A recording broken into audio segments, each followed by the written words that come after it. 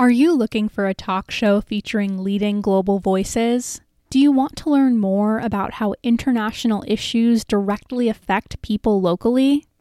Global Connections Television presents the insights of global influencers at no cost to viewers and programmers.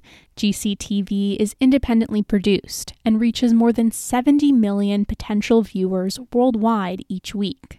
The show covers everything from human rights to climate change, from peace and security to empowering women and girls. It features guests such as Dr. Jane Goodall, former UN High Commissioner for Human Rights Mary Robinson, and Peter Yarrow of Peter, Paul, and Mary. The show also hosts expert voices from the private sector, academia, and labor and environmental movements. GCTV is available to public television media outlets, universities, and service clubs for distribution. To watch the show or find out more, click the link in our episode description. Hi, I'm Casey Candela. And I'm Stephanie Filion, and welcome to Unscripted. Today, Kenya has the Security Council pack up their suitcases and go on their first trip since the pandemic began, with counterterrorism, small arms, and women, peace, and security items also on the agenda. This is Unscripted, a podcast taking you inside the United Nations and beyond the scripted debates to the people at the heart of it all, the diplomats and the reporters covering them. In October, Kenya is leading the council toward a pandemic milestone, as it's taking the body's 15 members to part of the Sahel region of Africa. They're headed to Mali and Niger from October 22nd through the 26th. This is the first time the council will be traveling overseas since October 2019, when it went to South Sudan and Ethiopia. Here's Kenyan ambassador to the UN, Martin Kimani, on why he wanted to organize the trip. Right now, the Sahel is facing a profound challenge from terrorism and insurgency. And there is a series of multinational responses and frameworks that are trying to respond to this unprecedented challenge. And in many ways, there are areas where success is proving to be difficult to hold on to. And so the Security Council wants to go and assess for itself what are the fresh ideas we can find on the ground in Mali, especially when we speak to stakeholders, whether in government or outside government. What can they tell us that goes beyond the reports we get from the Secretariat that offers us fresh direction, fresh ideas? And so our trip is a reflection of the Council really wanting to do more for the Sahel. And we as Kenya wanted to facilitate that as much as possible. We are a country that is also on the front lines of fighting global terrorist organizations such as Al-Shabaab. And when we look across and look at the challenge going on in the Sahel, we consider ourselves as much a part of their fight as possible. And we really hope that that's the attitude all member states have, because it's a problem that travels and it moves. And so wherever the problem is manifesting itself in any little way that you can, you should contribute. And this is Kenya's attempt to contribute in our own way, to take part of our presidency, which comes around every 2 decades or so, to offer a platform that may lead to some better response to the needs of the Sahel. Kenya, a country of 53.7 million people located in East Africa, won its elected seat on the Security Council for a 2-year term starting in January 2021. Kenya holds one of the African regional seats, along with Niger and Tunisia. Jeffrey Lugano is a lecturer at Kenyatta University, a public institution in Kenya's capital, Nairobi. He believes the trip helps serve Kenya's goal of raising the voice of the continent in the 15-member council. I think it fits really well because if you just look at the recent happenings in the Sahel region. There has been recently, I think it was a successful coup in Guinea. There was also another one in Mali. So that region, that part of Africa is at least as stable. Kenya has this vision that African voices should be heard in the global political economy, the global arena. One of the things that Kenya has been declining is the level of indifference to African voices. The Security Council always makes decisions on Africa, and mostly on peacekeeping that affects mostly African states, but without listening to the African voice. So Kenya is coming with an African voice that if we're making decisions on Africa with regards to peace and security, that is also core in the agenda, then Africans should be heard. So Kenya is bringing this African voice with regards to attending to some of the issues that are really dear to them, because peace and security is one of the areas that is of interest to the Kenyatta regime. It fits into place with regards to Kenya's plans and key agendas. Kenya will also hold meetings on peace building, women, peace and security, and counterterrorism, a key foreign policy priority for Kenya. Its flagship meeting will be on identity, state building, and the search for peace. That'll take place on October 12th and be chaired by Kenya's president, Uhuru Kenyatta, who's traveling to New York for the meeting. He'll also preside virtually over the recurring meeting on UN cooperation with the African Union on the 28th. Here's Ambassador Kimani on this. We have our national priorities, which are a mix of our Kenyan priorities, which are always aligned with Africa's priorities in our view. We want this month to have conversations that try and give the Council an opportunity to think of its approaches a bit more strategically. For example, we have a debate on diversity, state building, and the search for peace. And that reflects one of the 4 priorities, if not all of them, that we brought to the Council. We came with a big interest in enhancing regional peace and security. So in this particular event, which will be chaired by President Kenyatta, we're hoping that we can delve deeper into how difference and how difference is perceived, weaponized, and utilized can actually, as part of state building and response to crisis, how important it is. All over the world, you're seeing people are more divided than they appear to have been before on the basis of their identities, whether those are racial, ethnic, religious, gender sometimes. So that's one of our priorities, is, of course, to enhance how the Security Council approaches peace and security. And it's not just technically, but it's in its philosophical and political understanding of the major drivers of conflict. We have another priority, of course, on climate and security, another one on enhancing peacemaking and peace building. And we are also looking at the issue of small arms, illicit small arms and light weapons. And we're hoping to weave all these through our month, culminating in the Women, Peace and Security event later in the month that we hope to be at the ministerial level and to really shine a light on the special capabilities and competencies that women in peacekeeping offer UN missions. Geoffrey Lugano sees more of Kenya's priorities on the Council as a reflection of its broader foreign policy. But he thinks that some of the focus is simply aimed at pleasing other big powers on the Council. When I looked at Kenya's campaign agenda, there are 10-point agenda. Some are approximate and some are a little bit distant, just clinging into global cliches. For example, counterterrorism, that is a significant area that Kenya is really interested in, because if you look at back home, Kenya itself has been under the scourge of Al-Shabaab terrorism, Islamic fundamentalists in the country who have been causing havoc. And that is part of the reason why Kenya has gone into Somalia and integrated into the African peacekeeping mission. That is one. Second, humanitarian intervention. This is one of the areas that Kenya has really been at the forefront. For example, Kenya offers asylum for those who have sought asylum from other African countries. For example, Burundi, the DRC, Uganda. Kenya is also one of the biggest hosts to regional refugees from South Sudan and from Somalia. So those are very, very key areas that Kenya has been engaged with, just beyond rhetoric. But if I look at other agenda like justice, human rights, and democracy, that is far-fetched. And I think that was Kenya trying to attract Western countries so that they could support it.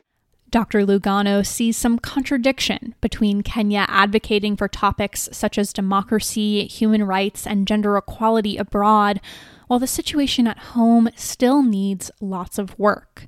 According to Freedom House, Kenya is a multi-party democracy, but its political rights and civil liberties are, and I quote, seriously undermined by pervasive corruption and brutality by security forces. Although internationally we could be projected, at least in comparison to the rest of East Africa, like Uganda, Rwanda, Burundi, perhaps Tanzania and Uganda, and recently South Sudan, that has been also admitted to the East African community. Internally, Kenya is a country in contradiction. We, on paper, subscribe to this liberal internationalism, but domestically, how we conduct our affairs in between electoral periods is far from democratic. For example, our elections are constantly subject to a lot of contestation. The level of political tolerance is limited because sometimes you have the position where they want to campaign, they are not accorded the access to venues that the regime has. We have political conflict, political violence because of lack of belief in the system as free and fair. We also have human rights violations consistently. I think you've heard of reports where people have been disappeared. You've heard of reports where demonstrators are clobbered.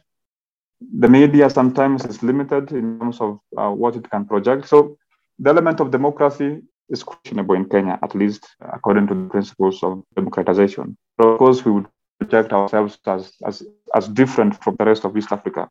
But internally, if you look how Kenya conducts its political processes, it is far from democratic. We'll take a short break, but stay tuned. Are you searching for a meaningful way to further your career in international development? Is it your dream to tackle some of the world's most pressing challenges?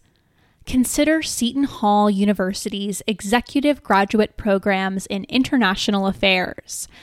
Attend a webinar to find out how you can specialize in up to 13 research areas, including conflict management, international law and human rights, foreign policy analysis, and more.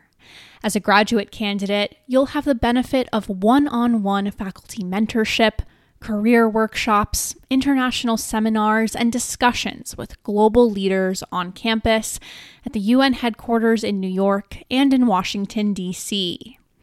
The program is flexible. It can be taken full-time or part-time, online or at the New Jersey campus just 14 miles from New York City.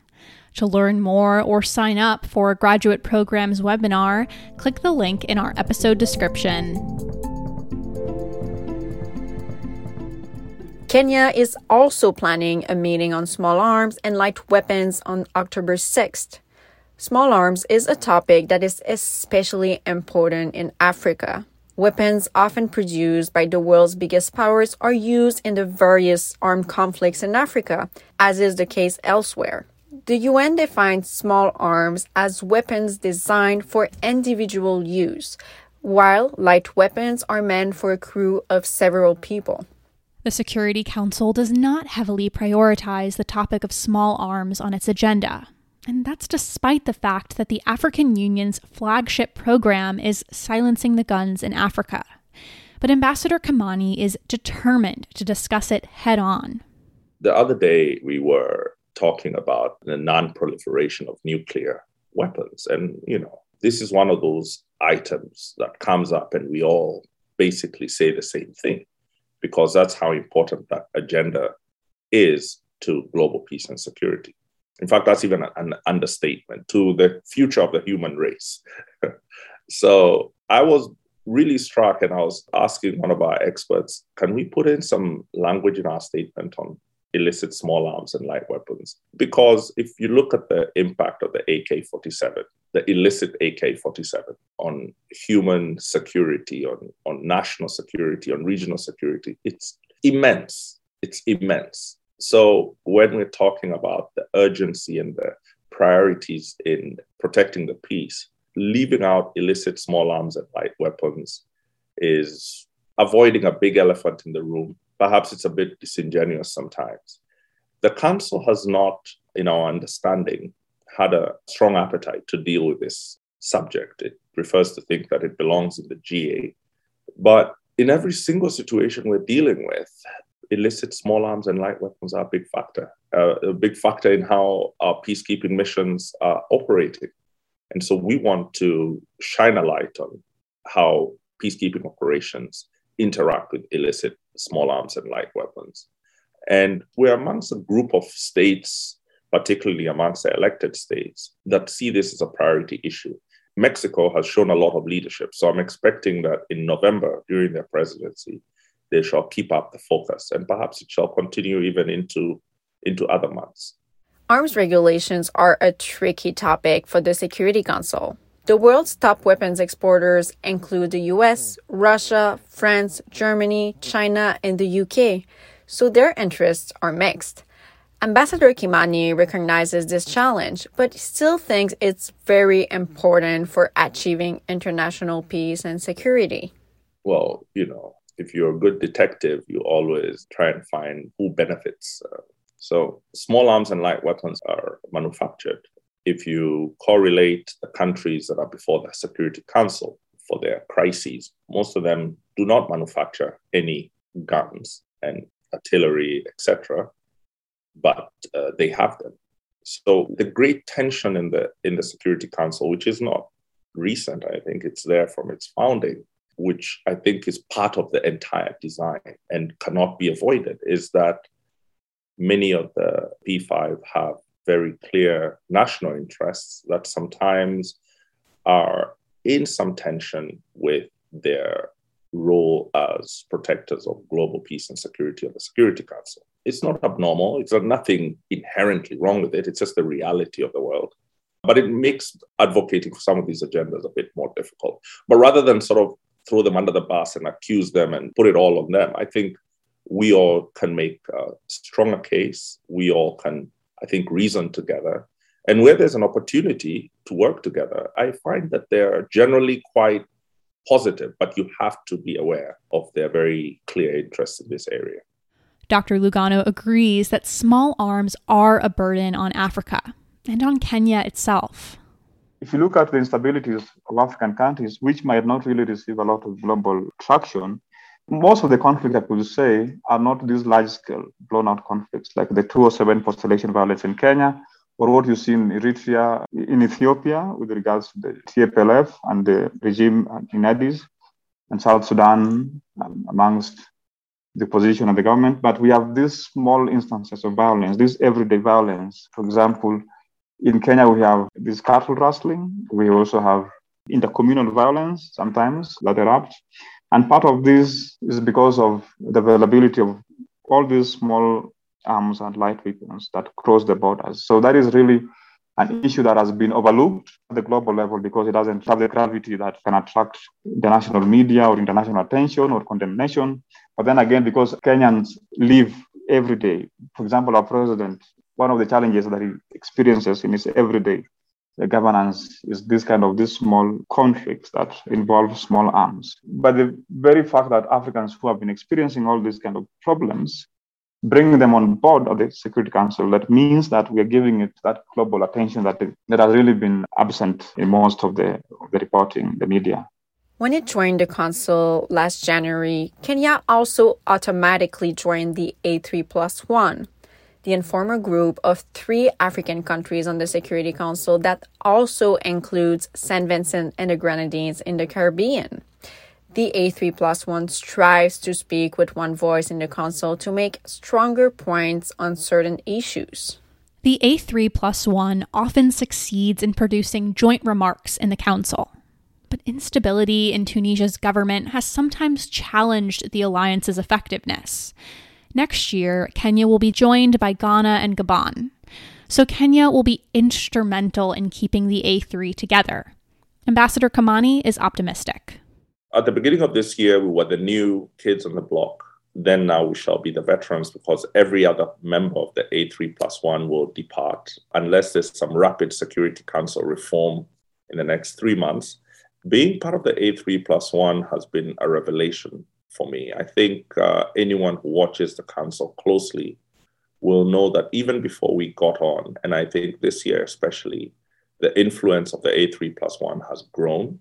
We are a factor that must be considered on most of the debates that matter the most to us. We may not be pen holders on a specific file, but very few countries are willing to be seen to be openly opposed to the voice of Africa. And that voice is captured by the A3+1 on the Council. And I have found it very collegial and patriotic in a way, and not the patriotism of a single country, but a Pan-Africanist feeling. It feels like the start of something exciting and powerful to see us able to unite around issues, and not just to react to other initiatives, but to propose them, to drive the agenda forward. And I think we've done that. Gabon and Ghana are coming in, and I hope that they'll continue in the same spirit. And I don't doubt they will, because on the council, if you want to succeed as an elected member, you've got to have a card up your sleeve. You've got to have something. If you appear to be too much in the camp of one of the sort of established divisions, much like a stock, what you say is priced in. And when you start to open your mouth, the other 14 say, well, I know what this person's going to say, because you've priced in where you stand. So you're best standing somewhere in the middle and able to bridge divisions, leverage opportunities to drive the agenda forward. But standing in the middle of it alone is quite a buffeting. So when you stand in the middle as Africa and you have the African Union behind you, you have the Peace and Security Council behind you, you have a strong anchor. And when you have a strong anchor and you're standing in the middle, I think you become a not inconsiderable force in the council. Now, as for the A3+1, the +1 is a historic +1. And what St. Vincent and the Grenadines has done is of a historic nature. This is a country in the Caribbean, a member of CARICOM, that at the head of government level, the Prime Minister said that his foreign policy on this issue was to reflect and support the position of the African Union. This as a reflection of our shared African ancestry. The African world goes beyond Africa. It's in the Americas, it's here in the United States, it's in Central America. And we have that sense of kinship because our separation was not voluntary. We were not migrants, we were forced. And so that reaches deep into, I think, our culture and psychological affiliation with one another. And the African Union also has the African diaspora, which includes the Caribbean and the Americas, as part of its 6th region. We have 5 regions in Africa, and we have this 6th region. So what St. Vincent has done is to manifest in the most practical, at the very highest global level, what the 6th region could mean. So we think there'll be other +1s in the future. For Dr. Lugano, such an alliance is at the heart of what Kenya is trying to solidify during its 2-year term on the council. There is some strength in a joint effort as opposed to just acting in isolation. And so when you see all these countries working together, then what they project is that Kenya won't really be seen as protecting the Kenyan voice, but an African vision of what is supposed to be done at the global level. By the very act of reaching out to African countries and Africans in the diaspora, it really demonstrates that this idea of Kenya being the African Union's candidate is not far-fetched, but it is kind of a reality. Because Kenya is not there for itself, but for the wider African region. So it's just best practice that it works collectively with the rest of African countries who are at the UN Security Council. Ambassador Kimani has an even broader view of the A3+1 on the council, one that has been shared by the U.S. ambassador to the UN, Linda Thomas-Greenfield. She's a former assistant secretary for the U.S. State Department's Bureau of African Affairs, was the ambassador to Liberia, and is African American.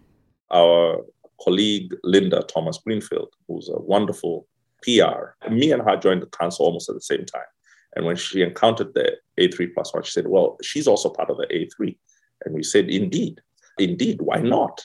And that's why when we took a retreat earlier this fall, we decided to leave the plus in the A3, to leave the plus, remove the 1, but that plus to indicate that the A3 is ready to work with the countries that are ready to advance the African agenda. The majority of items on the Security Council regard Africa. So you don't have to be an African to decide that on this file, on this issue, I want to listen closely to the perspectives from Africa and reflect them in your position. So if Brazil or the United States or Russia wants to take up an African position, then they're a plus. And indeed, we can join with them and work together. And we'll be welcoming with open arms collaborations on the basis of respecting Africa's position. That's it for our show. This episode was co-produced by me, Casey Candela, and Stephanie Filion for Past Blue, an independent women-led media site covering the United Nations and global affairs. Dulcie Leimbach is our editor. Ana Bianca Roach is our researcher. AI Digital created our podcast logo, and our music is by Poddington Bear. A lot happens at the UN beyond what we report in each episode of Unscripted. And Past Blue is covering the important news, from women's rights to human rights to the effect of the US on the UN. For day-to-day coverage, follow us on Twitter, Facebook, and Instagram. And to subscribe to our newsletter, go to pastblue.com. Past Blue's in-depth and exclusive stories and this podcast are possible with the support of the Carnegie Corporation of New York, the New School, and listeners like you. To show your support, visit Past Blue's website and click Donate. Unscripted is available wherever you find podcasts.